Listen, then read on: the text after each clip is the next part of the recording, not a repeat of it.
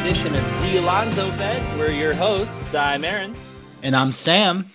And we are coming to you tonight with a episode that is jam-packed with information, details about the sports world happening around us. Sam, why don't you take us through the exciting content we have planned for this episode? Yeah, sorry we missed you guys last week. It was a little holiday break for both of us, but a lot happened in the baseball world while we were gone. Most notably, the Padres they're going for it. And, not that we'd expect anything else out of AJ Preller, but we're going to take you through all of those Padres moves, talk about whether we like them or not for both sides. And before you have to ask everybody, we will answer the question on everybody's mind, which is it enough? Is it enough to beat the Diamondbacks in the NL West this season? We'll address that question because I know everyone's asking it. Yeah, and then there are a couple more baseball moves we're going to discuss. But then also next week is the start of the NFL playoffs. So we're going to be doing an NFL playoff preview, give you guys our prediction going throughout the entire bracket, who we think is going to win the Super Bowl. The NBA season is also in full swing, but we already have so much content we want to get to you guys that we're going to push back any early season discussion of the NBA until next week. And we're going to give you some of our early thoughts for the season. But with that, let's just jump into, usually we save baseball for last. We're kicking this thing off with baseball today. Let's talk about the Padres. We're finally giving you guys the headline at the top of the show.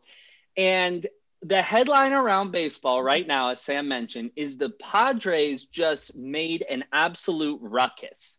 So let's start with what was likely the simplest deal for them, which is the signing of Ha-Seong Kim. I'm so sorry. From the KBO for 4 years, $28 million. They signed him straight from the Kaiwoom Heroes. This is a guy who's a 25-year-old infielder, played a lot of shortstop, played some third base in Korea, and has somehow at 25 already been playing for 7 years, his rookie year being in 2014 when he was 18 years old. So a lot of experience at the professional level. Obviously, this is a little confusing, not because he's not a good player. This guy had a 306 batting average, 397 OBP, 523 slugging last year, good for a 920 OPS. Korea is a very hitter friendly league, but these are good numbers for a young guy who you could see improving. So no question why a team would want to sign him. But the question is, the Padres already have Machado, Tatis Jr., Cronenworth, Hosmer around the infield. So he's either a backup utility player, which is fine, except for this is a very expensive backup utility player on your team, 4 years, $28 million. Or you're going to try and throw him in the outfield, which is they must have some information that he can play outfield. So while I like the signing because I like the potential of this player, I'm kind of confused where he fits into the Padres rotation. I agree the fit's a bit confusing as far as to where he might end up. What I was reading is that he might end up at second and they might try Cronenworth in the outfield. Which might make sense. He seemed to be a versatile player last season. But I think what good teams do is they assemble a lot of good players and worry a little less about fit, especially when these players are defensively versatile. I mean, this is something the Dodgers have made a living off of for the last 5 years. So, I do want to point out that you're obviously correct, Sam, but it is a recent phenomenon. It did not used to be this way that teams were like, let's just get a bunch of young athletic players who have fire and good skills and put them everywhere. This is new, but it's clearly the way to win today. Yeah, that's exactly right. And really, I mean, it sort of started, I'd say, with what the Cubs were doing when they had their their young guys in Baez and using Chris Bryant in the outfield. I mean, and obviously Addison Russell was still a big prospect who was a good hitter at that time. Yeah. But yeah, so I mean, I think while you said we were going to start with the big one, I feel like we buried the lead a little here, which is that we started with the Padres. And then I said, let's ease into it because these are bombshells. You don't just drop into the episode and drop two big bombshells on them. So there's two trades for everybody who hasn't been watching. The Pods make two big trades. Sam, which one got your attention more? Well, let's go in chronological order of the trades because the first one to hit was Blake Snell. Okay. And I think there's more. I find both trades to be very interesting, but I think there's a little more to dissect with the Blake Snell trade. I don't know if you agree. I do, because you can sum up the other trade in two lines, which we'll get to. But let's talk about the Blake Snell trade. Okay, so the Padres traded for Blake Snell. The Rays in return for Blake Snell received a treasure trove of prospects in Luis Patino, Blake Hunt, Cole Wilcox, and Francesco Mejia. And this is 3 years of Blake Snell, by the way, at 10 million AAV. So incredibly good value for a guy who has amassed 4.8 WAR in his career, 2.7 WAR in his career, and would have amassed much more than that if he had been able to stay healthy. Yeah, so I think before we discuss sort of what we view of the trade, let's maybe discuss like what we view Blake Snell to be. Because what your evaluation of the trade is going to rely a lot on that. So that's a good point. What is your take on Blake Snell? Is he an ace? Is he a good number two? What is he to you? So my evaluation of Blake Snell is that when he's healthy, he's a true ace. But I have serious concerns about his ability to take on a workload. He has never pitched more than 181 innings in a season. And he has only broken 100 3 of 5 times. Now, given 2020 maybe isn't fair because it was such a weird season. But even in 2020, he was being moderated, let's say, a little bit. This is a guy where longevity concerns are extremely prevalent. So do I view him as an ace? When he's on the hill and he's pitching his game, absolutely I view him as an ace. As a trading partner, I'm giving him the same value as a very, very high-end number two. I'm giving him the value as a trading partner of somebody who is top 5 number 2 in the league. Yeah, so I mean, I think I mostly agree with you, which is that I don't think Blake Snell is a top 10 pitcher in baseball, and I think he's probably not. No. But to be an ace, you only need to be like top 25 pitcher in baseball. Yeah. I mean, I don't even think he's top 15, maybe, the bottom of the top 20s or something. And I think it's for a lot of the same reasons that you get to, which is that he's not an innings eater. And that's really going to depress your value as a starting pitcher. I could be wrong about this, but I'm pretty sure he didn't throw 6 innings once last season. Not even once. No, he did not, but that was partially the Rays' new game plan for him. I mean, he wanted to. That was partially related to how the Rays used him, and we know the Rays are very aggressive with taking their pitchers out. But then again, the Rays had no issue pushing a guy like Tyler Glasnow. So they clearly had a read on him, which is that they didn't think he was going to continue to be effective when he was used deeper into the games. It's not like the Rays are just totally against pushing a pitcher further, And, obviously this was a subject of big debate when he was taken out of the World Series game.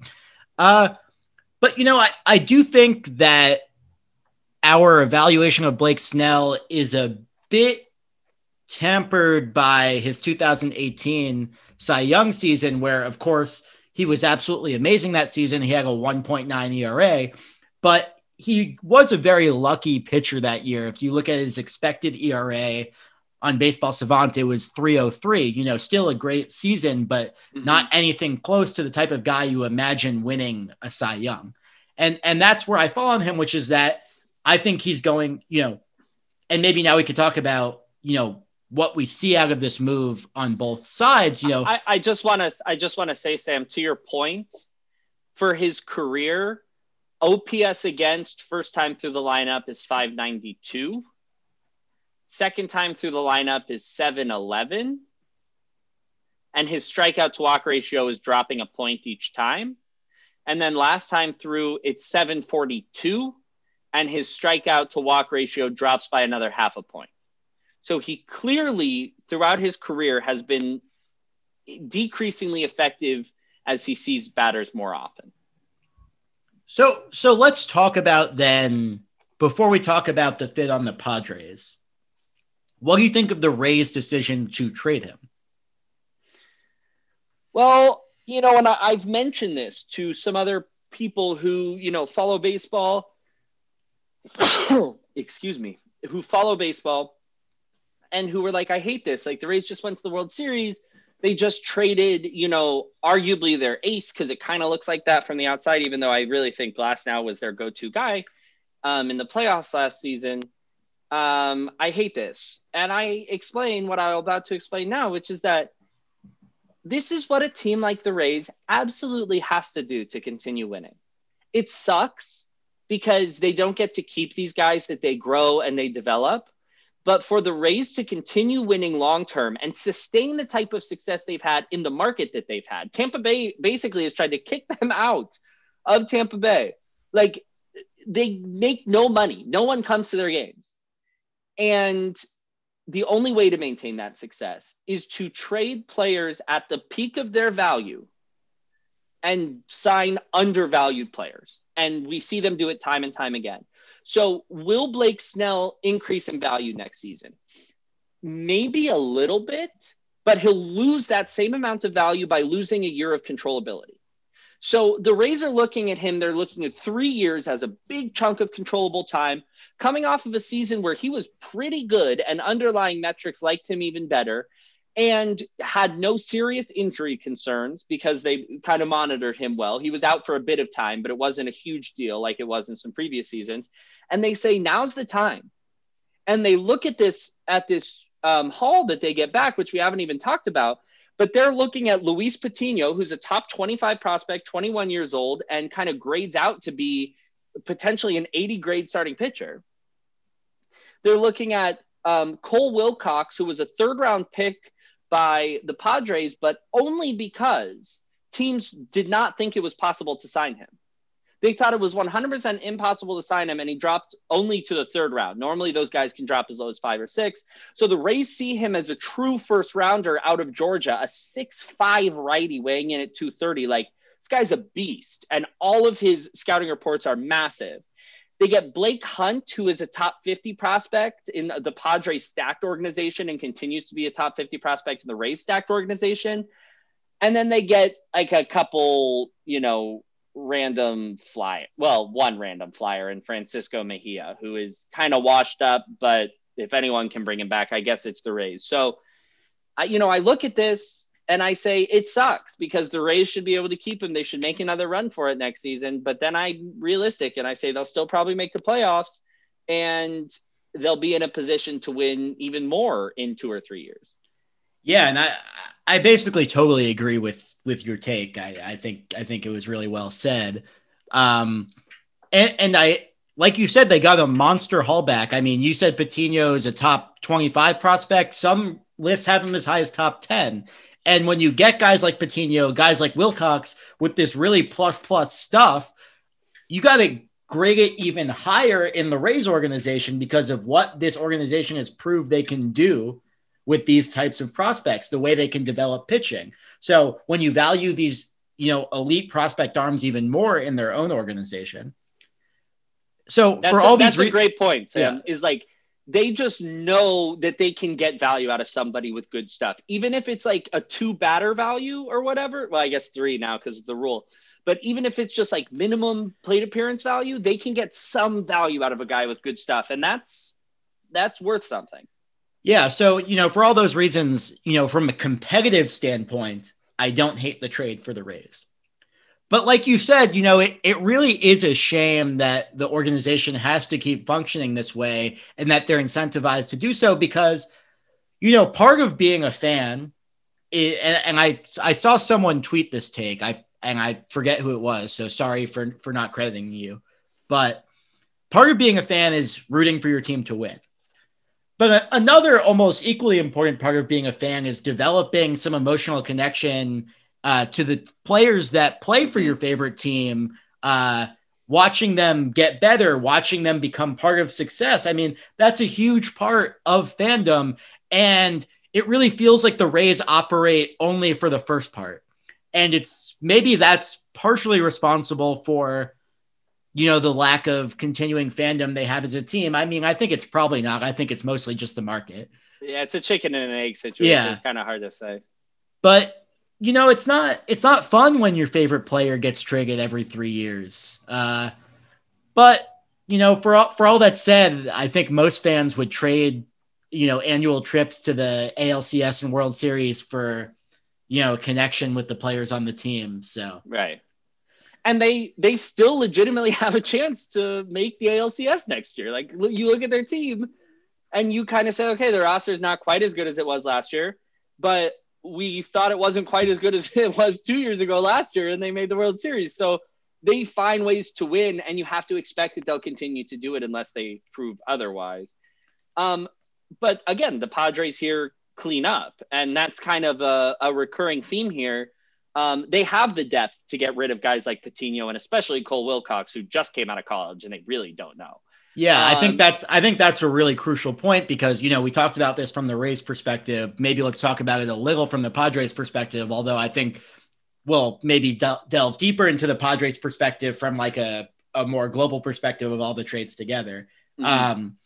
But yeah, the reason the Padres are able to trade guys like Patino and Wilcox and, these other prospects is because they have, one of the 2-3 best farm systems in baseball. So they can trade from this depth and still have, the pieces in their farm system to stay stocked and stay competing for the future. I mean, they traded away Patino, who's one of the best pitching prospects in the game, and they still have Mackenzie Gore, who's arguably the best pitching prospect in the game. So, that's the crucial point here is that the Padres are in the position with major league talent that they could go get more major league talent and contend to be one of the best teams in baseball, but they can do it without totally destroying their future in terms of their farm system. And again, this is the formula for winning that has been set forth by the Rays, by the Astros, by the Dodgers. You draft well, you develop players, you find value that other people are missing to build up a major league competitive roster and a strong farm system. And then when your window is there, you use the farm system to make your team a powerhouse. That's just the way it's done right now. And the Padres are following that playbook to a T. Now, we'll get to them in a second, but their job is not totally done, in my opinion. So the other trade that they made, which is just insane for them, the Padres get Yu Darvish, arguably the deserving Cy Young winner of last year. I wouldn't argue it, but many people could. And Victor Caratini, who's his personal catcher, and also just like a solid backup catcher to have, especially on a team that has started so many dunces at catcher between Barnes and or not Barnes. I always mix them up. They have the other Austin. They found some success last season, but they've had trouble at catcher. So they get Victor Caratini. And the Cubs in return basically get nothing. They get Zach Davies and they get 4 minor leaguers, some of whom have good upside, but none of them were rated top 25 in the Padres system. Like, these were not necessarily good prospects. They're all like mid-level prospects. They're all in that 50 to 25 range. And this is just plain and simple a salary dump for the Cubs. And you want to talk about being frustrated as a fan. Think about Cubs fans who already have such a short fuse. They already forgot that they won the World Series in 2016 after a 108-year drought. Now, they're looking at this. They're saying, we messed with Chris Bryant so hard to get this extra year of control. We went all in. We played, we moved all of these prospects. We lost guys. And now, we're just giving away the best pitcher we've had on this team since John Lester's acehood. They have to be so frustrated here to see management do this. And I guess this is the start of the Jed Hoyer era. I guess Jed's looking at this team and he's saying, well, Theo took him to the brink. He did what he could to stay competitive, but this is a new era and I can't win with this roster, which I, by the way, I actually agree with. I just don't see any way that the Cubs could win with their roster as currently constructed. And maybe, TD Ameritrade or whoever owns them is not giving them any more money. And so we have to find another way to win. So we have to trade away players. But the question for the Cubs is, how did they not get a bigger haul than this? Yeah, I mean, how is there nobody out there with a bigger haul than this? So, yeah, let's be clear. Yu Darvish is the better of the two pitchers that the Padres acquired. Since the 2019 All-Star break, the only players with a higher pitching WAR are Jacob deGrom, Garrett Cole, and Shane Bieber. I mean, we're talking about a guy who's been a top 5 pitcher in baseball since the All-Star break in 2019. We're talking about a guy who amassed 30 WAR in 12 starts last season. Three WAR. 30 divided by 10 WAR in 12 starts last season. Yeah, I mean, he's a guy who is, he's a true ace in the league right now. And like you said, I mean, they got some prospects to restock their system, but it's not like any of them are like top 100 prospects in the league, maybe towards the bottom of that.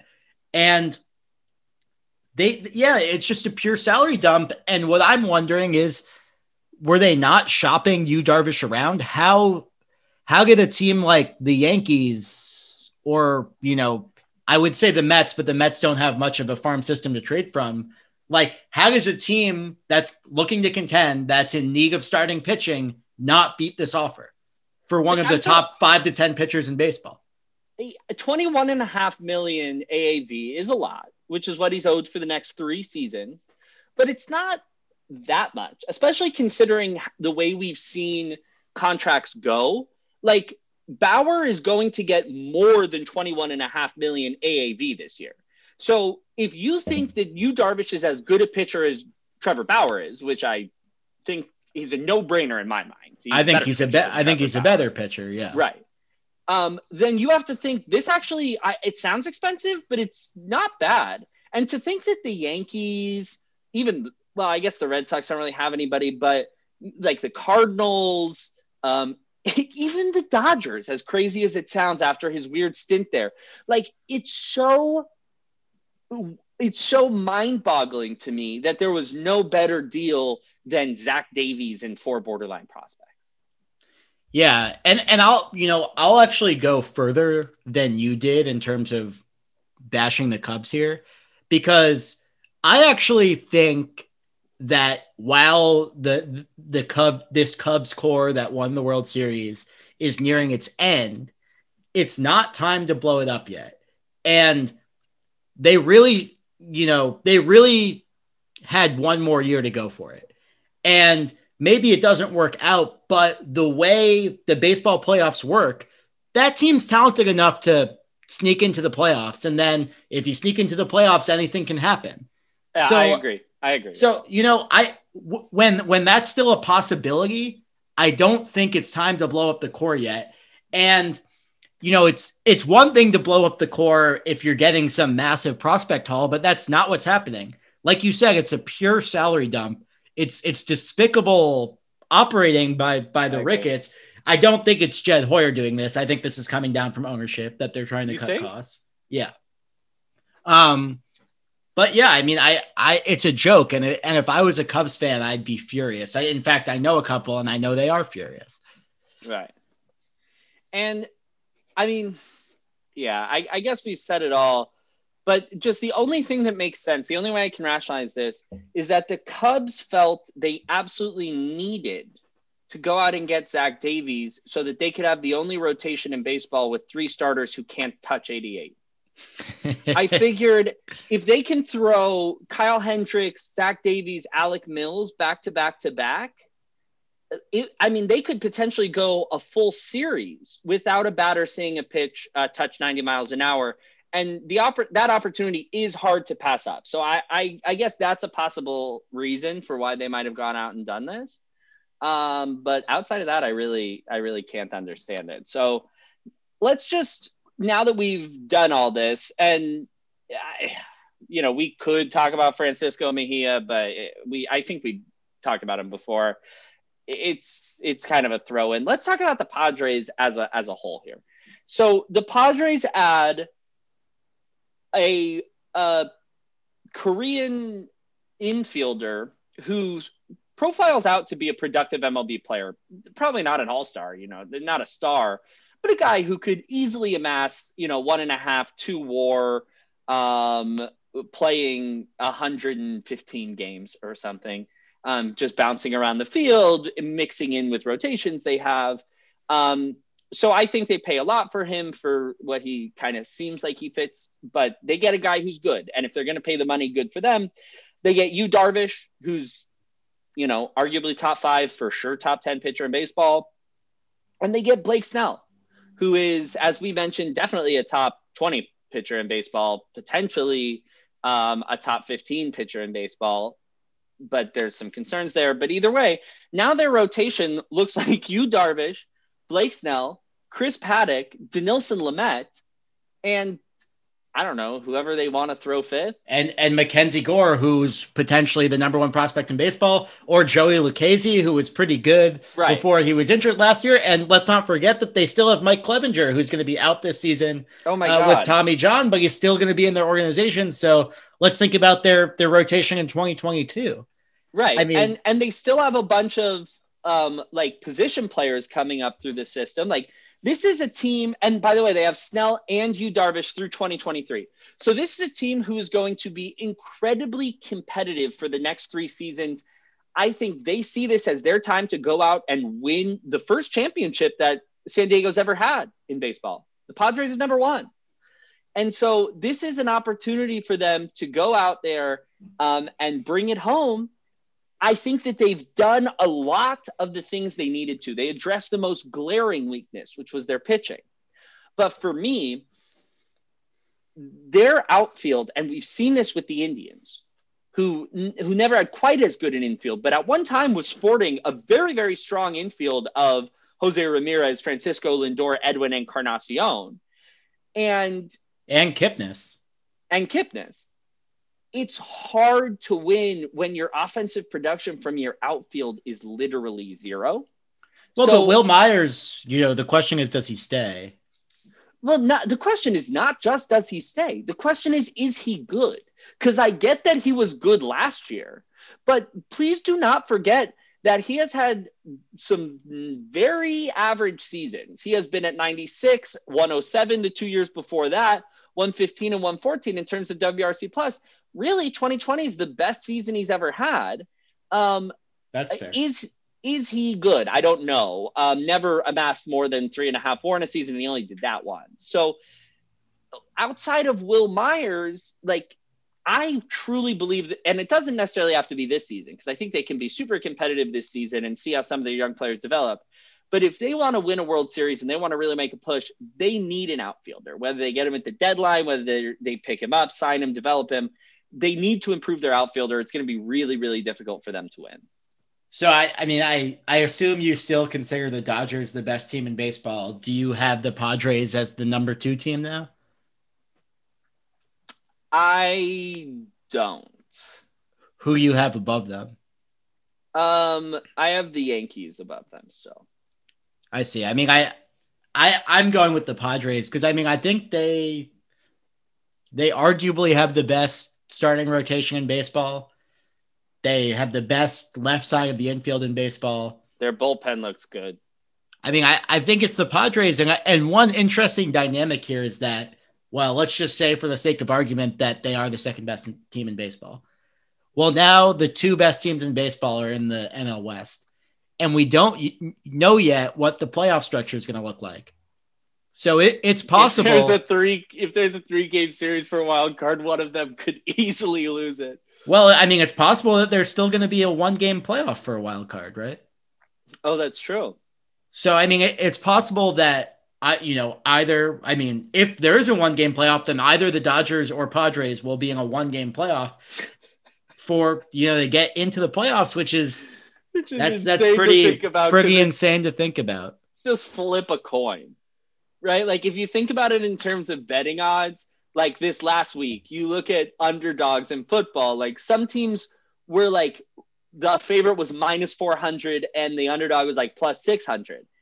You'll never, ever see a baseball game go above like plus 215, and you really never even see that, like plus 160, minus 155 or something, minus 185. So like it's really almost a flip of a coin at that point, no matter who they play. And yeah, I mean, it's a flaw, but it's also a feature, I think, of just baseball as a sport. Yeah. So any last words on the Padres before we move on? Just good luck facing those fearsome snakes in the NL West. If it's not clear, Sam certainly thinks that they've done enough to overtake them. I think they're still looking good for third place behind the Snakes and Dodgers in that order. So we'll just have to see how the NL West shakes out. Let's just go back to the Rays here, because they made another move, not nearly as big, but they do move Jose Alvarado, who's only 26 years old, has one of the nastiest two-seamers in baseball, 99 with unbelievable bite. And somehow this becomes a 3-team trade where Jose Alvarado goes to the Phillies and immediately becomes like their best reliever. They had the worst bullpen almost in the history of baseball last season. And so Alvarado is desperately needed there. The Rays get back Dylan Paulson from the Dodgers, who's kind of a low-level first base type prospect. And then the Dodgers somehow pry away Garrett Cleavinger from the Phillies, who's a fairly well-regarded pitching prospect. You know, not crazy. Yeah, but he's a reliever, but I mean, he has good stuff. Yeah, he has good stuff, and he's had some success in the minors in the past. And so it's not nothing crazy. But again, this is a move where normally I'd be like, this is kind of weird. Like, why would a team give up a good reliever for a guy who like doesn't grade out that well as a prospect? But when the Rays do it, I'm just like, this must be it. They either know that Alvarado is being overrated in the market right now, or they believe that the Dodgers are not understanding Dylan Paulson as a hitter, so they're going to make him, the next Babe Ruth. What I don't get is like, why are the Phillies giving up Cleavinger for Alvarado, who's like a good reliever, but he's not elite? And like, why are you giving up like 4 years of control relative between these two relievers for like, not even a clear upgrade? Like Cleavinger could just be a really good reliever. Well, I think it's a clear upgrade because you know what Alvarado is, and you're trying to project Cleavinger. But I do understand the basis of the question, and the answer is so simple, Sam, is that the Phillies, maybe more so than any other team, have a clear operating principle when it comes to fortifying their bullpen. They do the same thing every year. Freak out and just sign whoever is available to them and assume that it is an upgrade over the trash that they have in their bullpen. They've done this year after year since about 2018 with very expected results. Their bullpen has been bad consistently. They've hung on to Hector Neris, believing that he's the guy that they've developed as a true closer. And then they've surrounded him with guys who were just there. They were just available. And I think this is another great example of that. So kudos to the Phillies for sticking to their game plan. Now, the last trade here is extremely interesting in my mind. The Nats go out and get Josh Bell in return for Will Crowe and Eddie Yan. Yan immediately becomes Pittsburgh's 7th best prospect, so clearly good for their farm system. Clearly bad for the Nats, who don't have a huge farm system in terms of maintaining that depth. And Will Crowe, who's like a minor leaguer, but like pretty much major league ready talent as a pitcher. But the big haul here is Yan. And I think that of all the trades, this one's probably the most balanced. I mean, the Nats are only getting 1 year of Josh Bell, and he's arbitration eligible in 2022. So, maybe they'll get another year of him going into 2023. But, they get a guy who, don't forget, the first half of 2019, he was arguably the best hitter in baseball. So for half a season, he showed that he is an elite hitter. The problem is in the second half, he looked a lot more like the hitter he's been in the rest of his career, which is basically 110 WRC plus. So his other WRC pluses are 112, 108, 111. He's a switch hitter, which has a lot of value in PNC and a little bit less value in the Nats park. But he's, not a good defender by any stretch of the imagination. But at the end of the day, he's a good option for them at first base. He's better than Ryan Zimmerman's been in years. He's better than Eric Timms when they went out and got Eric Timms. He's a different hitter altogether than Howie Kendrick, but Howie Kendrick shouldn't have ever been on the field. He needed a wheelchair by the end of his stint there. So it makes sense to protect Trey Turner and Juan Soto. They give up value, but not crazy value, not incompatible, I think. So I think it's even all around, and it just kind of makes sense. I mean, one thing, though, that you left out, which is that, of course, he had this incredible first half of 2019 and then came back down to earth in the second half. But then you didn't discuss what happened in 2020, which was that he had the worst season of his career. He walked less than he ever has before. He struck out way more than he ever has before, where his previous, career strikeout rate hovered around 18, 19%, and he struck out 27% of the time last year. He hit for less power. It was a disaster of a season. He had a 78 WRC plus and minus 0.4 WAR.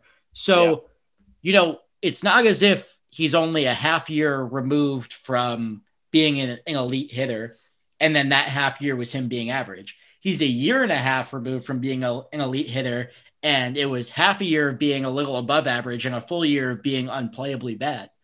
So, that doesn't mean I think he's not worth a flyer, because, he still showed he can be that hitter. And I do still think that he still hit the ball hard last year. His average exit velocity was in the 87th percentile. He still walked a decent amount of time, 61st percentile walk rate. I think the difference between the past 2 years is that in 2019, for the first time in his career, he finally started hitting the ball in the air. I mean, his launch angle, 2016 was 6.4, 8.6 in 2017, 9.5 in 2018. It got up to 12.9 in 2019. And then we see a major crater to 5.9 in 2020. So after year of getting more and more loft in a swing, using that power to get the ball in the air, suddenly it's not happening anymore. So the question is, what did he change about his approach, about his swing, that made him stop hitting the ball in the air? And can he recapture that magic of 2019 by going back to that approach? So you're gonna hate this, but I've heard Josh Bell speak, and I've read a bit about him. My feeling is that I'm not gonna say he's a nutcase, but he's a very heady player who puts a lot of pressure on himself. I really see 2020 for him. It's just like his XWOBA for his career has been fairly consistent, hovering between 375 and 350. And for him to crater like this in such a weird season, where the Pirates were so unspeakably bad, they weren't even fun to watch. They were kind of fun in 2019, even though they were bad, but they were so bad in 2020. I'm super willing to chalk this up to a mental either checkout or so much pressure to reach 2019 and then not enough time to adjust to it. So it's obviously not a good sign. I'm not saying that this means absolutely nothing. It means something. But I never thought that he was the type of superstar all around player who's going to make adjustments on the fly and maintain his status as an elite hitter. I see him as a guy who's going to be solid 110 to 115 WRC plus with stretches of being very, very good. And this doesn't really change that for me. So I think you bring up a good point. There is significantly more uncertainty here than there would have been last year. But I, at least looking, if I were going to sign him, am more ready to overlook those things and still think that the return was fairly fair. Yeah, I don't necessarily disagree. I certainly think it's worth a flyer from the Nats perspective, where first base has been not a good position for them, for a while, yeah. Even in their World Series year. So any lingering thoughts on baseball, or should we move to our NFL postseason preview. I was just like, so I'll be honest, this week I didn't watch any NFL. And it was just because I was so disheartened. I went to turn it on because there were all these and I was working too, so I had other things on my mind, but there were like all these games with playoff implications. We're going to talk about the playoff picture in a second, but like the Washington football team needed to win to get in, and the Giants and the Cowboys could have forced something if they'd won. The Cardinals needed to win to get in, like the Dolphins needed to win. And I just couldn't bring myself to turn it on because I was just like, I don't care that much. Like, it's fun to watch, but I just don't care that much about football. And I was like, I need baseball back. I need baseball on the television, because if you were telling me playoff baseball was on, I would drop everything to watch it. So just that, if you're sitting at home, like, all right, other sports are great. They're fun to watch. And like, I can get into them, especially with fantasy or with all the other stuff going on. But I need baseball back. Just know we're sitting here and we are thinking the same thing. So we will be counting down the days till pitchers and catchers report in the spring. But with that, as we mentioned, I just want to say, well, I certainly love baseball. I love it more than anything. I'm more of a generalist than you in that I think I can enjoy the NFL and especially the NBA more than most. I enjoy the NBA quite a lot. Yeah, I won't miss the NBA playoffs. I promise you that. But with that, let's talk about what happened in Week 17. As Aaron mentioned, this was maybe one of the more chaotic Week 17s that we had on tap in a long time, where there were still, I think there were only 3 teams in the AFC that had already clinched a playoff spot. So the Titans, the Ravens, the Browns, and the Dolphins were all able to clinch playoff spots with a win. The Colts needed to win and just have one of those teams lose. And what ended up happening is all of those teams won, except the Miami Dolphins, who got absolutely shellacked by the Buffalo Bills. Ryan Fitzmagic, he had COVID, so he couldn't play. And I'll tell you what, I didn't expect to be saying this, but Tua Tagovailoa sucks. Give the kid a break. Like, that's a huge get. I also think it's insane that they played him as much, because they probably wouldn't have even been here if they had just played Fitzmagic. Don't forget about that game that Fitzmagic almost led them back in the final seconds, where they were like, oh shoot, actually Ryan Fitzpatrick's our best chance to win. And then they put him in, even though Tua's fine. This happened multiple weeks. He actually did lead them back twice. I mean, they probably would not have been there if they just played Fitzpatrick, because he's not quite ready. So I'm going to hold off on saying Tua Tagovailoa sucks. I think that's a little strong, just a little bit. I mean, the offense it basically was non-functioning with him at the helm. And it was very, very functioning with Ryan Fitzpatrick at the helm. And, maybe maybe the system just wasn't right for Tua. Tua is a guy who likes to take shots down, but here's what's so weird about it. In college, Tua is a guy who took shots downfield and, made things happen, made incredible plays. And he just played so conservatively with the Dolphins this year. It's hard to understand what's happening. And, the question is he the same player after this injury? I know they say he's fully healthy, but he just has not looked like the same guy that he was at Alabama. Yeah, and I think the injury concern is reasonable. But to me, what you described there actually tracks perfectly with my idea of what it's like to be a young guy in the league with first round draft pick tied to you, right? Like, he used to be this big playmaker, take big shots down the field because he was put into that system at Alabama.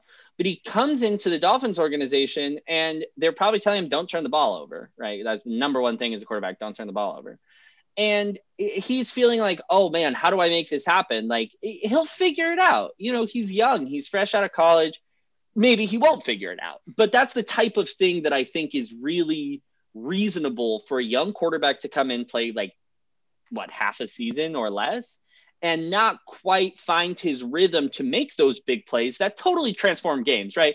Because we're talking about check down, check down, check down from Tua. Well, that's what almost all quarterbacks do for like 60% of the game. And then they make a couple big plays, 25, 30, they break off a 40-yard play. Quarterbacks are not hucking the ball 80 yards every single drive. I mean, Mahomes is. Yeah, I mean, okay. Well, let me just say one thing though, which is that because of the idiocy of the Houston Texans, where they gave the Dolphins 2 first-round picks for Laramie Tunsil, and they also, in conjunction with trading away DeAndre Hopkins for less than a first-round pick, the Dolphins now have the Thank you for bringing that back up. It's just insane when you say it like that. The Dolphins now have the number 3 pick in the draft, courtesy of the Houston Texans. If you think Tua is your guy, fine, stick with him. Draft Penei Sewell, give him some offensive line help because the Dolphins' offensive line sucks.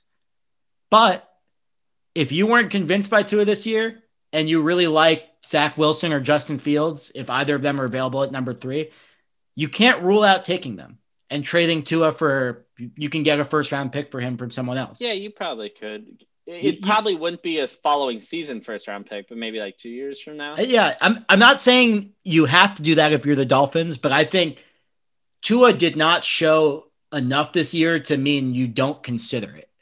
And, I think this is an error that a lot of franchises make at the quarterback position, which is that they draft a guy in the first round and they think we need to give him a chance to develop, see what he's going to be.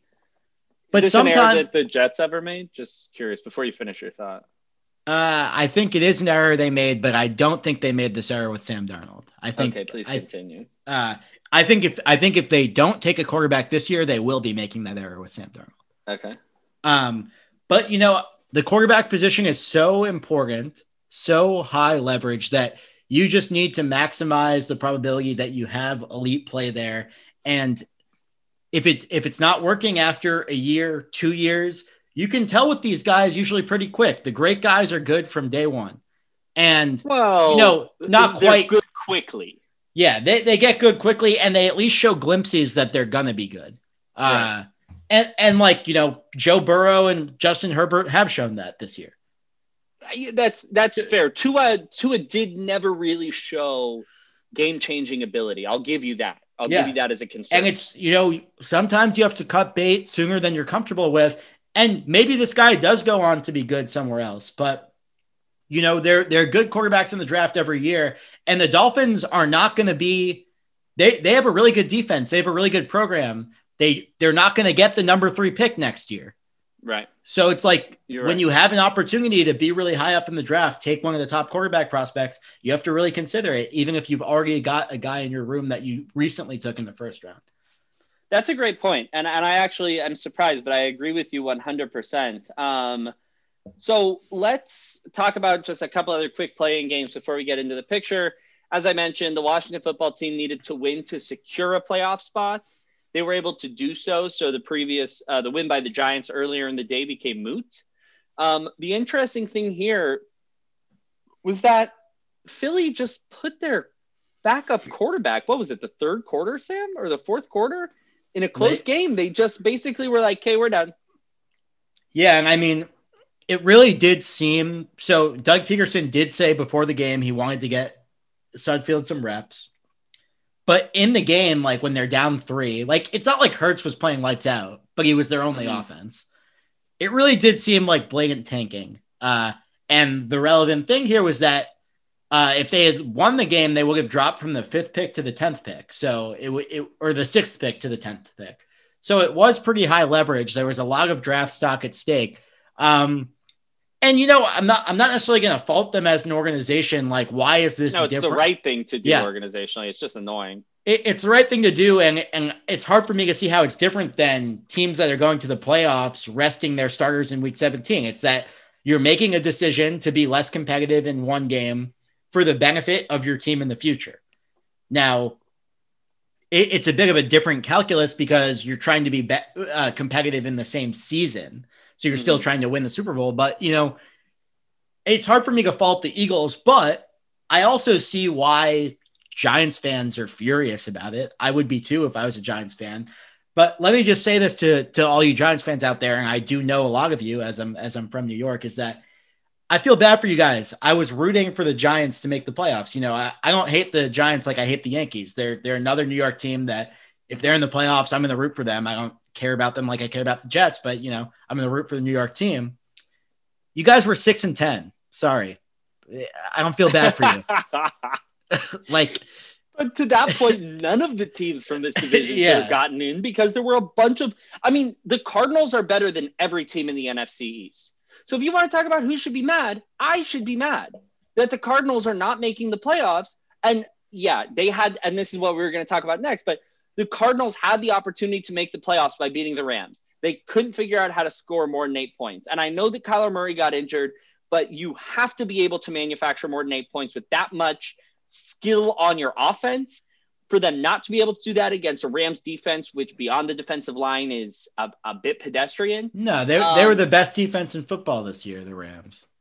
By what metric? By efficiency, like yards allowed per play. Well, I view him as fairly pedestrian because what I'm getting is that the New Orleans Saints enter the playoffs with the best defense. But that's neither here nor there. Look, I get that they had their opportunity too, but still, if somebody's going to be mad, it's going to be a good team from a different division in the NFC that didn't get in because it demands that one of the shitbox NFC East teams get in. Well, and here's the bigger reason to be mad about that game, if you're a Cardinals fan, is that Jared Goff also didn't play. So they're playing against the Rams backup quarterback. Not to say that Jared Goff has been a world beater this year. Superstar, yeah. But the Bears had a win and get in situation against the Packers. They were not able to win that game. The Packers clinched the first round bye, but due to the Cardinals' loss, the Bears still got in as the 7th seed. And with that, do we want to just go through our playoff predictions? So I think what we should do is let's just go by seed. So and then we'll go each division at each seed. So for example, in the first round, Chiefs and Packers are the 1 seed in the AFC and NFC respectively. They both have a bye. So I'm taking the Chiefs in their bye, and I'm taking the Packers in their bye. Well, if you weren't taking them, I'd be slightly worried for you. Let's talk about 2-7 matchups. Let's go to the 2-7 matchup. So the first 2-7 matchup in the AFC is between the 13-3 Buffalo Bills, who won the AFC East this year, and the 7 seed Indianapolis Colts, who went 11-5. It's not often you seeing 11-5 7 seed. Typically in the NFL, 10-6 is very likely to get you into the playoffs, which is very interesting. This is the first season. In many years, 8-8 gets you in the playoffs. Yeah, or at least 9-7 is going to give you a shot at that last wild card. And very interesting that this was the first year that the NFL moved to 7 teams in the playoffs instead of 6. And it ended up being good in the AFC because it would have been insane to seeing an 11-5 team miss the playoffs. I think the last time that happened was when Matt Castle was the quarterback for the Patriots and they went 11-5 that year, but didn't make the playoffs. It's Dolphins, funny because the AFC has 4 teams exactly at 11-5. Yeah, and that's why this was such an exciting week 17, where the Dolphins ended up losing, going 10-6, which again, in a typical year, that's getting you in the playoffs, but they end up the 8th seed, they miss it. But who you have? Bills, Colts. The Bills are -6.5 in this game. I have the Bills, and I think the Colts are good. I've been impressed with how they played. They're definitely a good team. They've got a really strong defense. But wow, the Bills are good. Yeah. And Josh Allen's good. And there's something to be said. A lot of people are going to say, and I even thought this too when I first looked at the matchup, a lot of people are going to say, oh, there's an inexperience aspect here. Well, not really. Stephon Diggs, don't forget, already a superstar of the playoffs, has that on his resume. Cole Beasley, immense experience in the playoffs already. And Josh Allen, do not tell me that this man's about to slow down. He is on an absolute roll, and I think he is going to put on a show in the playoffs. I'm excited to watch them. In fact, they may be my favorite team in the playoffs to watch. It really pains me to say this because the Bills are in the AFC East. I have not liked them my whole life. But you said, another New York football team, right? They're not a New York team. Where do you think Buffalo is? Yeah, they're a New York State team, but that's not New York sports. Okay. I was a huge non-believer in Josh Allen. I thought he sucked. And a lot of other people did too. And the jump we both cast doubt on him earlier this season. The jump he's made from year 2 to year 3 is phenomenal. I can't really remember anything like it. This guy is so freaking good. Like it wouldn't be crazy if you voted for him to win MVP this year. I think it's going to be Rodgers. But if you voted for Allen, I wouldn't call you crazy. I agree. He can make any throw. Like his arm talent's insane. He's a threat running the ball. And his biggest question mark, accuracy. I mean, he has so much touch now. He puts the ball on the mark the last 5-6 weeks, he just has not missed. He's playing better than any quarterback in the NFL. And he's extremely impressive. Hats off to Josh Allen, man. And I think this is actually interesting because you mentioned previously with Tua how often, like when you see good players come into the league, they show flashes of like game-changing brilliance. And I think Josh Allen's funny because I'm not sure he really ever showed that. He certainly showed flashes of being like a good NFL quarterback, right? But I'm not sure I can really ever remember him. He has just taken over games this season, right? He's always had the physical tools, though. That's the thing. Had the physical tools, no question. We don't have to rehash Tua, but like Tua clearly can run and throw the ball pretty far. Like he has physical tools. But Josh Allen, from what he did last year, where, he definitely could run and throw the ball, but he couldn't do it efficiently, either one of them. He kept losing it no matter what he was doing. To go to this year where he was actually extremely good at keeping hold of the ball and leading a team with a revamped offense to one of the best records in football. Yeah, hats off to him. So I think we got the same guys there. The other 2-7 is the most boring matchup of them all. I'm absolutely disgusted by this matchup. Saints at 2 and Bears at 7. The Saints, if I could take them by 40 points, I'd think about it. Yeah, Saints are -8.5 there. I think we're both picking the Saints. Wait, is Drew Brees playing? He is, yeah. You best believe I'm taking a line of 13.5 for this game. All right. So, Aaron will be betting the Saints spread there. There's not much to say. The Bears aren't very good and the Saints are. So then the 3-6 matchup in the AFC is a rematch of Week 17, except this time the Pittsburgh Steelers will have their starting quarterback. It's going to be the 12-4 Pittsburgh Steelers who won the AFC North. After starting 11-0, though, they went 1-4 to finish the season, and they'll be playing the Cleveland Browns, who for the first time since 2002 made the playoffs at 11-5. The Steelers are -3.5 favorites, but who do you have in this game? So I want to preface it by saying, I don't think 3-6 does it justice. To me, the way these two teams are playing, this is like a toss-up. It's not just that the Steelers went 1-4 in their final 5 games. It's also that the Browns, I think, went 4-1. They were really, really good in the last 5 games. They did lose to the Jets, though. They did lose to the Jets. But they also had no wide receivers that game because of COVID. So it's right. It's weird. Kind of a... they're kind of on a roll, and I could definitely see them coming through. But in the end, the difference maker for me is I hate saying this, but looking at the two teams, the Steelers are a well-structured, organization that doesn't accrue a lot of penalties and does lead the league in sacks with TJ Watt and just does things by the book with a guy who is not an exciting or explosive quarterback by any means, but has won and high levels before. And the Browns feel like they are just sprinting down a hill if you watch them play. I'm watching them wow, they're going really fast. They're playing good football, but it feels like it could unravel at any second. They stumble and fall. And so if I'm just talking probabilities, I take the Steelers here, but I could see it going either way.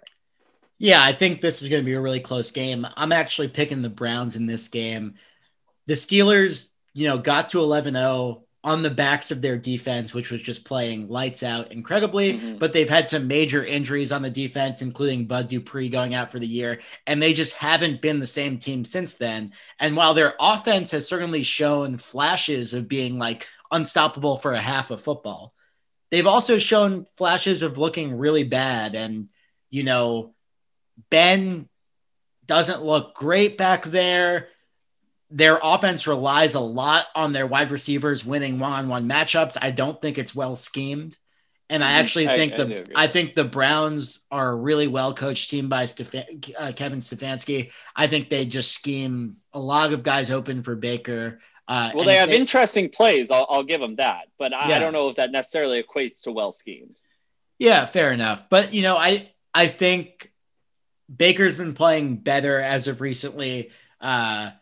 And I think this is the Browns' time. I think they are the more talented team, and I think they're going to pull this out. Yeah, offensively, I certainly can't disagree with that.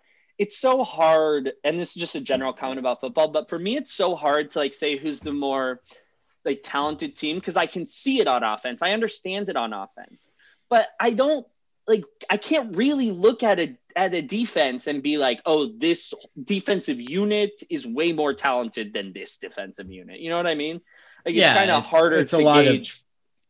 It's a lot of scheme. But certainly offensively, I mean, the Browns have two guys that every team in the NFL would kill to have as their running back, right? And they have three palatable wide receivers, two super physical, good tight ends. Like they're a really solid offense. Let's go to the other 3-6 matchup, which is the two teams out of the NFC West. One of them should have been I guess technically the Bears spot should have been the Cardinals, but one of them should have been the Arizona Cardinals. But instead it's the Seahawks versus the Rams. This is another game where I actually don't think that the skill level of the teams is close. I think the Seahawks are like a far and away better team, but I've watched both of these teams play quite a lot this year, and I'm telling you that it's basically a toss-up. Whether Jared Goff plays or not, there's something about the Seahawks playing the Rams where, like, I don't know if McVale, like, has their number or what it is, but like, it's a toss-up. They just can't seem to pull away the Seahawks ever in this matchup. Yeah, I mean, I could see either team winning. As I said, I think the Rams have an incredible defense. Brandon you took the Rams here? No, I'm taking the Seahawks. Me too. Okay. But I think Brandon Staley's done an incredible job with that defense. The Jets are actually interviewing him for a head coaching position. If Goff doesn't play, maybe they'll let someone else call the offensive play. They will. If Goff, it's serious for a moment. No, trust me, they will. If Goff doesn't play, then I think the Seahawks are a favorite. If Goff does play, it moves to more of a toss-up. But, at the end of the day, I think the difference maker in this game is going to be Russell Wilson, and that it's going to be close going in the fourth quarter, and Russell Wilson's just going to make something happen and win this game. Even though he really hasn't played that well as the last few weeks, I still trust him up there with any quarterback. So I'm picking the Seahawks. Yeah, but I actually see – well, no, you're right. There's no bigger difference making the Rams. I have the Seahawks too, but don't sleep on what a big difference it is to have Chris Carson versus Cam Akers, right? Like Cam Akers has been useful at times and certainly may look as good as Chris Carson in this game because you're looking at probably the best defensive line in football versus one of the worst. But like Chris Carson is a much better running back than Cam Akers. So let's go 4-5. These are two super interesting matchups. These are all good matchups besides the Saints Bears actually, but these 4-5 matchups are really good. So in the AFC, we have Titans at 4 versus Ravens at 5. This is a great game, but for me, actually the answer is fairly convincing, which is Titans. There's only one caveat here. So I say Titans because they've been all around very, very good. Derrick Henry has led the league in rushing by almost 500 yards over the season, which is just mind-boggling to think of. And Ryan Tannehill's been Ryan Tannehill, which is he's not flashy, but he's going to run a couple in. He's going to throw a good number in because people are biting on that run. And he's going to run that offense super efficiently. That's Ryan Tannehill. And their defense has been hit or miss, let's say. So my one and sorry, on the other end, the Ravens have been good in the sense that like their record is 11-5, which is good, no doubt. But Lamar hasn't really been there. He hasn't been the same passer that he was last year. He hasn't been the same runner that he was last year.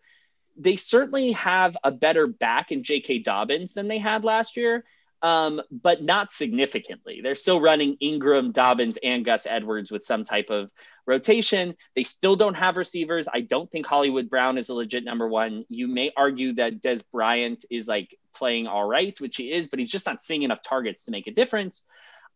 I don't see how they put it together without a legendary performance from their defense, which brings me to my caveat, which is that the Titans can blow a game with anybody. They're going to score. But if their defense just doesn't show up, don't forget that even though Lamar has not been a stud this year, he is still the most well-equipped, talented football player on the field at any given time. He's the fastest. He can throw it hard. He can throw it accurately. He could put it all together, and the Titans could get blown out of the water in this game. So I take him, but with that caveat. I think this is the first matchup we seriously disagree on. And I'm picking the Ravens here. And I like them a lot. And 5-6 weeks ago, I agree with what you're saying. The Ravens just don't look like the same team they were last year. But the last few weeks, and part of this might be that they've played a really easy schedule, but it just looks like something's clicked. It looks like they're back to where they were last year. Lamar's been more efficient passing. He's been running more than he has earlier in the year, like things worked. They ran for 350 yards in week 17. Again, not against strong competition, but still. And I just think the Ravens, they were so good in the regular season last year that they imploded in the playoffs. This year, I feel like because they imploded in the playoffs and they haven't been the same team earlier in the season, everyone's kind of like forgotten about them. But this is still a very similar team to the team that was dominant in the regular season last year. And I think this is the year they show up in the playoffs. And again, I think these offenses are fairly similar. They're offenses that rely a lot on running the ball, although in different ways, where Lamar is a big runner for the Ravens. They're offenses that rely a lot on play action, or like for the Ravens, it's more like run pass options. They're offenses that rely a lot on scheme. Yeah. And they're very productive when they can play within their scheme. But the Ravens defense, I think, is just much better. The scheme for the Ravens, by the way, is the pistol, and the scheme for the Titans is a single back, or like an I formation. They only run one set, each one of them offensively. But I think the Ravens defense is much better, and the Titans defense, they worry me. Yeah, which is fair, which was my caveat, basically. But I just want to point out before we move on from this, I don't know what you're talking about in these last 5 weeks. Like, yeah, they ended the season 5-0 playing Dallas, Jacksonville, New York, Cincinnati, and Cleveland being the one legitimate win in there. But like those other 4 teams are not. New York was okay, I guess, but was playing without Daniel Jones in week 16. Like that's not. But listen. Your point was that the offense was different, but I don't really see it. Besides for one game where Lamar threw for 163 and ran for 124, like they were pretty similar to the rest of the season. Lamar Jackson's high in passing is not in here. It's only his third highest mark in passing. His highest rushing mark is in here, but not by much. And with the exception of week 17, where they ran for a ton of yards, but Jackson only threw for 113 yards, it's been so similar to everything else they've done. I don't think that in the playoffs, they can get it done on the ground alone, even against the Titans' semi-pedestrian run defense. And they've scored 34 or more points 4 of the 5 weeks, including going over 40 twice. I mean, the offense, it feels not like over 40. They hit 40 once. They went over 40 once. But again, and one was against Cleveland in a shootout where they gave up 42 points. Don't forget. And then you're talking about the Dallas defense. What? Jacksonville defense. What? New York's defense. Cincinnati's defense. The These are Giants defense bad. is good. The Giants defense And is good. the Giants defense is good, and it held them to 27 points. I don't think they beat the Giants with 27 points tomorrow. Let's just say I'm taking the over. Yeah, all right. We'll see. I think you're going to get madder at me as these picks go further. Uh-oh. Then the other 4-5 matchup is the Washington football team against the Tampa Bay Bucks. Washington football team, of course, 7-9, but they did win the division, so they are the 4 seed. The Bucks, of course, Tom Brady, with a bit of a weird season this year where certain games has looked, like the Brady of old, absolutely unstoppable with all those weapons in Tampa Bay, and certain games has looked like they just are totally incapable of moving the ball. The Bucks are -7.5. I'm choosing the Bucks in this game, but with one caveat. Mm-hmm. Tom Brady, there's basically no bigger difference in a quarterback between how well he performs when he is pressured versus not pressured. When he has not been pressured, he's basically been up there with the best quarterback in football this year. When he's been pressured in his old age, when he can't move in the pocket as much as he can, he doesn't want to be taking these hits. He's looked really bad. Now, the last few weeks, the Bucs offense has been unstoppable and Brady's basically been untouched. Mm-hmm. And those things go hand in hand. Washington football team, they can get a pass rush going. They have a good front four. They can definitely get a pass rush going. Chase Young is a game wrecker. So he's a boss. He's so good. Well, I don't think that their offense is just, I don't think their offense can keep up with the Bucs offense. Their offense is simply not good. I could still see an insane defensive performance. It wouldn't blow my mind if they pulled this game out, but I'm picking the Bucs. Yeah, so I actually picked Washington football team first, but then my exact thought was you can't really go against Brady in like a favorite situation in the playoffs. And I guess now that you've mentioned all those things, you make a great point. Like, we'll see whether it was Brady or the scheme, especially in the playoffs. Like, this may be the best test yet of was it Brady or Patriots. And you're right. I mean, he looks old out there. He cannot evade. He never could really evade pressure, but now he can't even duck somebody. He can't sidestep anybody. If somebody's coming towards him, the ball's leaving his hand and it's going nowhere because he doesn't really take that many sacks. He doesn't want to get hit. And that forces him to make some early decisions, some bad decisions sometimes.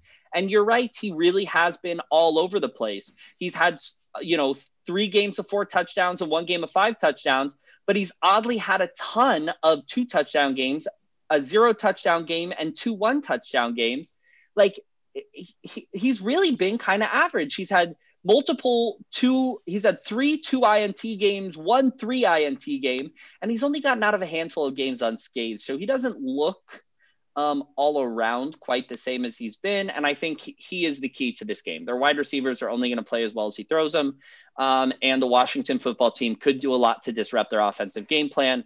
You're right that their defense is bad, but with Alex Young in, I think that the combination of McKissick, Barber, if he plays, and McLaurin, like, those are good offensive players all around. They're nothing crazy, but they're good enough to score in an NFL game against a defense that is not great against the pass.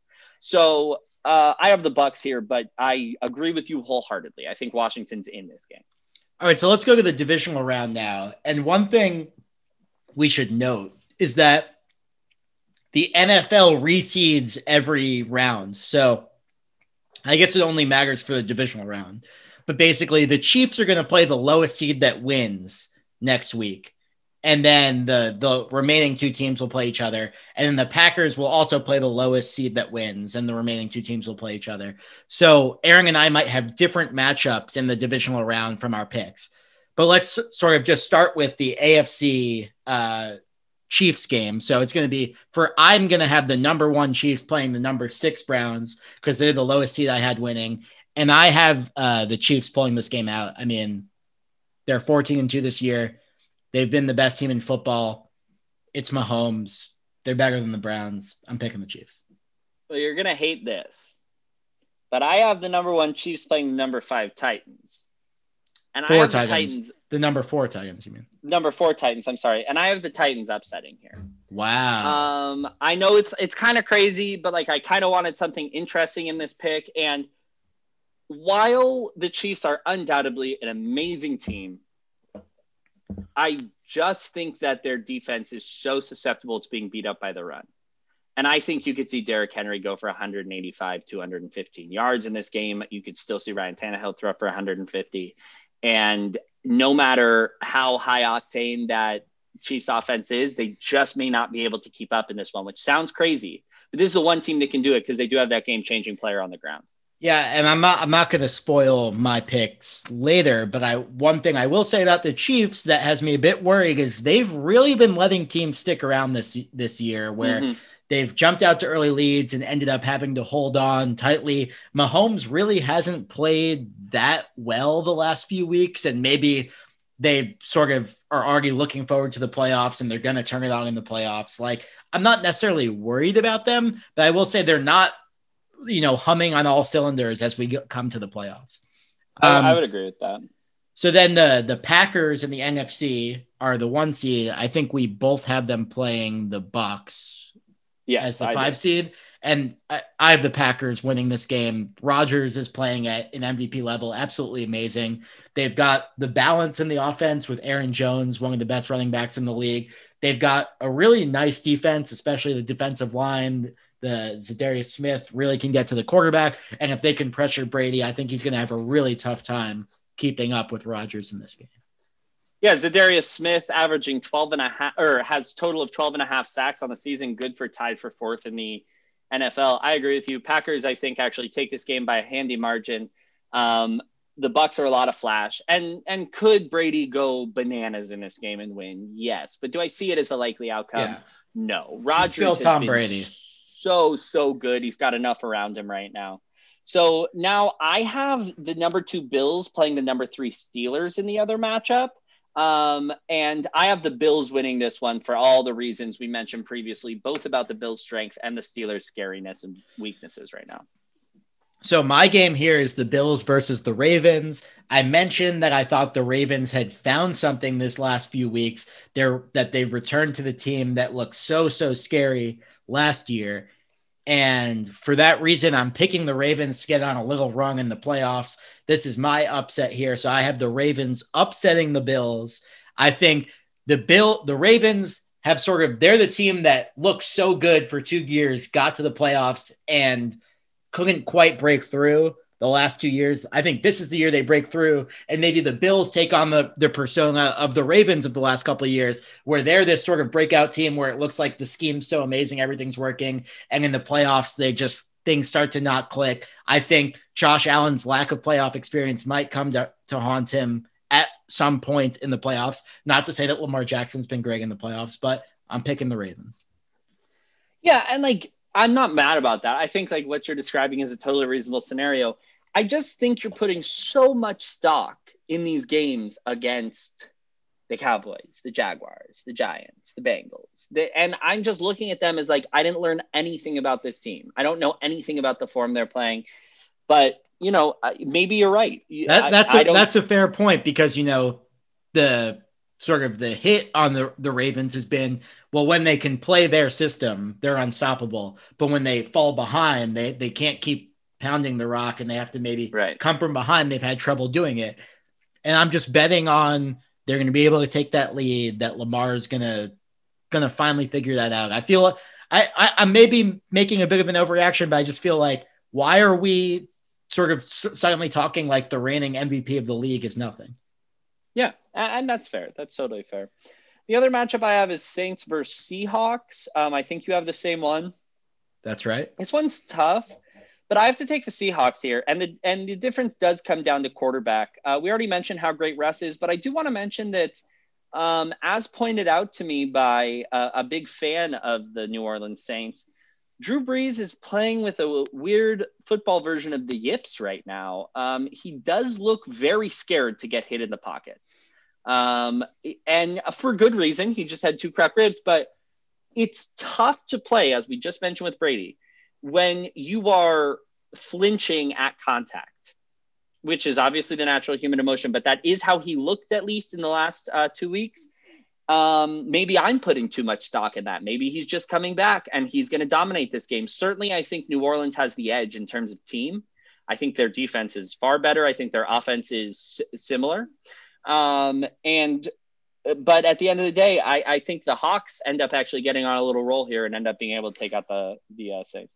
We're on the same page here. I also picked the Seahawks, and it's for similar reasons. Like Drew Brees just does not look like he's 100% since coming back from these ribs. And even if he does maybe feel 100% going into these games, I do think the weeks he was out is going to hurt in terms of chemistry with his receivers, things like this. The Saints, especially because they did not overlap almost at all with Michael Thomas's weeks out. Yeah, exactly. So I think the Saints, if Drew Brees hadn't gotten injured, they had all season to keep building up to the playoffs. I think it's a different story.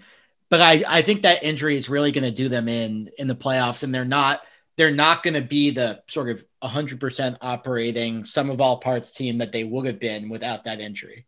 And I think they run into a problem here with the Seahawks. Yeah, so we're on the same page there. And then in round 3, I have Titans versus Bills, two teams that did not make your AFC Championship series. But I'll just quickly say that I have the Bills here. I do see them this year as that young team who gets a lot of fire under them and just rolls, just keeps on rolling, keeps on grinding and winning tough games. And so I have them making it all the way to the Super Bowl this year. Yeah, so I mean, I had the Chiefs versus Ravens as my AFC Championship game. And you have the Ravens, man. I'm riding the Ravens. I have the Ravens going to the Super Bowl. And for a lot of the same reasons that you had the Titans upsetting the Chiefs, which is that the Chiefs have a really weak run defense. No team is better at running the ball than the Ravens, if you include Lamar Jackson as a runner. And for sort of the same reasons that I said, I don't think it's crazy to pick the Chiefs to get upset. Of course, I wouldn't be surprised if Patrick Mahomes brings the Chiefs back to the Super Bowl. I think that is like probably the most likely outcome. But, I'm trying to have a little fun with these picks, pick an upset. And, like I said, the Chiefs have not really been humming on all cylinders, even offensively, sort of the last, 5-6 weeks. They seem like they're just doing what they need to win games, but not looking like totally unstoppable. And maybe they turn that switch on in the playoffs, but maybe they don't. And then I could see them getting upset. But I will say, if the Chiefs play their best football, I don't think anyone can beat them. Yeah, and I agree with you. And then for the last one, I have Packers versus Hawks, which was a weird one for me because immediately I'm like, the Packers are going to just win this game, like handily. And I do have the Packers as the winner. But the more I think about it, the more I'm like, this could be like a clash of titans. Like this could be just a Russ versus Aaron Rodgers show. Russ does historically show up pretty well when faced with situations like this. Aaron Rodgers is tremendous in situations like this. And, they both have the tools around them to do it. Seattle's defense has come into a point where they can make this game competitive. And, I think it's going to be, if this is what plays out, this will be my favorite game of the playoffs, probably Packers versus Hawks, because I love both these quarterbacks. Man, they're both so good. But I do think the Packers take it. Yeah, that would be, if this happens, it's going to be a super awesome game. But, and I also think, a Russ Rodgers duel would be so awesome to watch. I'm also picking the Packers. I think they have everything working for them. And I think more than any other team, they're putting it all together at the right time. They're playing their best football this season right now, which is really important. So I'm also picking the Packers. So we both have the Packers winning the NFC. You have the Bills winning the AFC. I have the Ravens winning the AFC. Who is your Super Bowl winner? I have the Green Bay Packers, and we just explained why. They're really firing on all cylinders right now. They have a guy who, if you said he's the best quarterback in football, I would take it seriously, even though you could easily make the argument he's not. They have enough tools. Their defense is picking up. They look good. And, actually, I don't think Aaron Rodgers has a Super Bowl. And it's He has one. Oh, he does have one. You're right. But I think it's his time to win another one. I'd love to see him get another one. I'm also choosing the Packers. All right. So the Ravens Cinderella run ends here, if you can call it that. Man, we both. If you could call the previous AFC Championship Series competitors a Cinderella Yeah. run. So, man, we both have the Packers. Maybe we got to bet them. Yeah, interesting. We should check what their odds are. I think they're plus. I think they're plus 450, which is not awesome. That's not great. I don't love it. The Ravens are plus 1100, and I will admit I've already put a little bet on that. Well, tell me what the Bills are at. Actually, I have the Bills to win the Super Bowl earlier in the season at let's see, I have 50 cents to win $14. So 28 to 1. Yeah, or 27 to 1 if you're It's not bad. That's pretty good. Yeah. You'd love to get in a little situation where you can Hawks at 50 to 1. So the Seahawks. Yeah. That's not because bad. after they lost those couple games, people were like, oh, they suck. Well, either way, we'll have to see what happens. We'll definitely keep you guys updated on the playoff picture. Next episode, we're going to come to you with whatever has happened in the MLB in this upcoming week, as well as some early reactions to the NBA picture. Because let me tell you, the NBA is shaping up to be fun. So I'm excited to go through that with you, Sam. Boy, Steph, I loved seeing Steph go off last night. And you talked about it. You talked about it on our last episode. You said the NBA is better when he can cook. And boy, did he cook last night. Yeah, and people were like shitting on him because the Warriors weren't doing well, and he just said, "Shut the fuck up! I'm gonna drop 62." Just okay. I just want to say this before we go. There's all these tweets on Twitter of everyone talking shit on Steph. LeBron ain't never had to play with a lineup this bad, and everyone's posting his Eric Snows, Adrunas Ilgauskas, Sasha Pavlovich lineups. He went to the finals with this lineup when he was a third-year player in the NBA. So this is my problem with NBA fans. Why does it always have to be either or? Why can't we just? Such a good point. Why can't we just love watching LeBron and Steph? I love watching them both. They're both awesome.